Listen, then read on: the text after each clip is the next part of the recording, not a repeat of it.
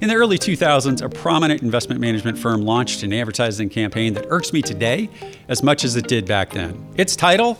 The Right Way to Invest. The advertiser stated this emphatically and confidently, as if there was only one way to invest, as if they had the correct recipe that no one else did. Investors, this is utter nonsense, and if you hear your investment manager claiming they do it right and everyone else does it wrong, you best pack up your money and find another manager, as there's no single right way to invest. There's no absolute in the business of managing money in public markets. My opinion, the only right way to invest is to try to meet the goals and objectives of your client base while setting realistic expectations up front. And with that sermon behind me, I put away my soapbox and give you the title of this week's video: The Wrong Way to Invest, Chasing Fads, Chasing Styles, and Chasing Performance. But before we get it started, please click on both the subscribe button and the notification bell so you'll be alerted when we upload our newest Oak Harvest content. Or even better yet, give us a call at 877-896-0040 to set up an initial meeting with one of our retirement planning specialists. Investors, I've been entrusted by clients to manage large sums of other people's money professionally, also called OPM, to actually pull the trigger, to manage risk and reward, not just on a spreadsheet or in a report, but also in real public equity markets now for almost 30 years. It's safe to say I've made my share of mistakes over the years. In fact, when an institutional salesperson solicits me and Oak Harvest nowadays about their new or improved financial product, it's safe to say the vast majority of times I'm quick to pass on the new thing. I often tell prospects, I've learned enough ways to lose money over the last 30 years. I don't need another one.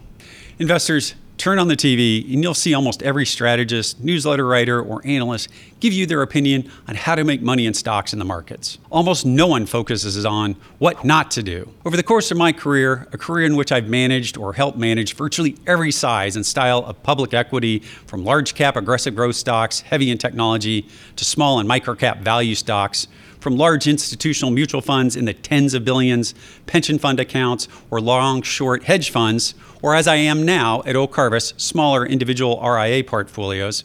The absolute best way I've found to lose money in the stock market or miss your goals and objectives is to let your emotions control your actions and chase performance or style. What am I talking about? I'm talking about chasing whatever asset class or investment style is currently hot, or what was hot last year at the expense of your longer-term asset allocation or longer-term style. Remember, investors, equities are long-term assets, and their expected return profile, the key word there is expected, in any given year, while statistically is positive, around 9% annually, is also widely variable in any given year. For this video, I'm going to use three indexes most investors are familiar with to prove my point. The first index is the cash S&P 500, that's the SPX index, which is most people's proxy for the overall US equity market. It's market cap weighted, with the biggest stocks like Apple and Microsoft weighing most heavily. The second index is the NASDAQ composite, the CCMP, which I'll use to represent growth stock investing. This index is comprised of largely faster growing large cap technology stocks paying little to no dividends, whose terminal value is years, if not decades in the future. This index is also weighted by market cap. To represent value stocks and the value style of investing that favors dividends or slower growth, more stable growth companies, I'm going to use the Dow Jones Industrial Index, which is only 30 stocks, but it's price weighted. The index ticker there is usually INDU. Here's a comparison of the price return, total return, and annualized return of each of these indexes since the end of the great financial crisis in the second quarter of 2009. Investors, 14 years of returns, and what would you expect under a lower interest rate environment like we've mainly had? The biggest returns on an annualized basis are from the NASDAQ composite and growth stocks, compounding at over 17% per year. The overall S&P 500 compounded at much higher than normal return of about 14.5% per year, and the more value biased, less volatile Dow Jones Index also compounded at over 13.5% for 14 years. All indexes with huge and historical excess returns versus the long-term expected return of equities of 9 to 10%. So let's shrink this holding period to returns since the COVID lows in the early second quarter of 2020. So now we're only looking at the last 3 years. Here are those returns. The ranking of the total return of the three indexes remains the same as the longer-term 14-year time horizon since the Great Financial Crisis. However, one can see that the magnitude of the difference between the three indexes has shrunk considerably. In fact, over this holding period, the higher growth NASDAQ index, whose stocks pay little way of cash dividends, has barely edged out the passive S&P 500 index and its cash dividend in total return. Even the slow growth, higher dividend Dow Jones average has returned over 18.5% compounded off the COVID lows. I'm going to further break down the last 3 years to show you how chasing style as an investor can get you into loads of trouble. So we all remember the second half of 2020 and 2021 when technology stocks and speculative assets like crypto and SPACs were in vogue. If you had chased those asset classes and invested in them at year-end 2021 or early 2022, what happened? Here's the outcome since then. The worst 18-month overall performance has come from highly volatile technology stocks, down minus 16%, followed by the S&P 500, down minus 8%, still point to point, including dividends. Even though the Dow Jones index is still down point to point since year-end 2021, your road to almost flat has been much less volatile as dividends you received along the way kept your investment more stable. Although dividend and value stocks were generally in the red in 2022 overall, they did outperform the S&P 500 by threefold and the NASDAQ composite by fivefold in 2022. Here's that data.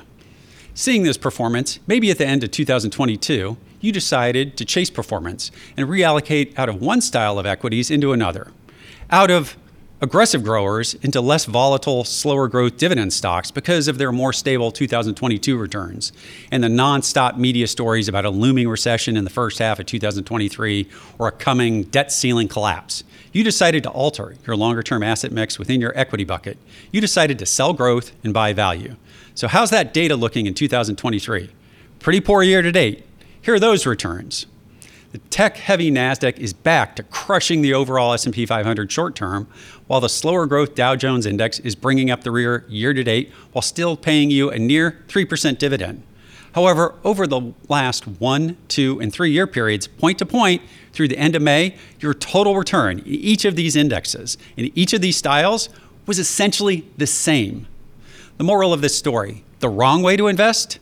When greed kicks in and you're thinking about changing the horse mid-race for a faster-looking horse, take a deep breath and think again. Likewise, when fear kicks in, when the markets are turbulent and choppy, first, don't quit the race. And second, don't get off your existing horse in search for a calmer ride mid-race. That almost always is the wrong decision to make long-term. Flip-flopping between goals and objectives, for example, I need more growth in my portfolio, I need more income, is not how equity markets work. There are no guarantees in the market except the exact path forward is always uncertain. And making asset allocation decisions in your portfolio, be it stocks or bond mix or equity style, changes are best made when markets are calm and emotions are running low. Making emotional decisions when markets are volatile and we're feeling highs and lows as an investor is the wrong way to invest in my book. Here at Oak Harvest, we have many tools that our advisors use to help our clients meet their retirement goals and objectives. These tools are both market-based and insurance-based, and we can use both to meet your retirement goals. The future in the stock markets are always uncertain. That's why our retirement planning teams plan for your retirement needs first and your greed second. Give us a call here to speak to an advisor and let us help you craft a financial plan that helps you meet your retirement goals. Call us here at 877-896-0040 and schedule an advisor consultation. We're here to help you on your financial journey into and through your retirement years. For myself, the rest of the investment team here at Oak Harvest, Troy and Jessica and everyone else, have a blessed weekend. All content contained within Oak Harvest podcast expresses the views of the speaker and is for informational purposes only.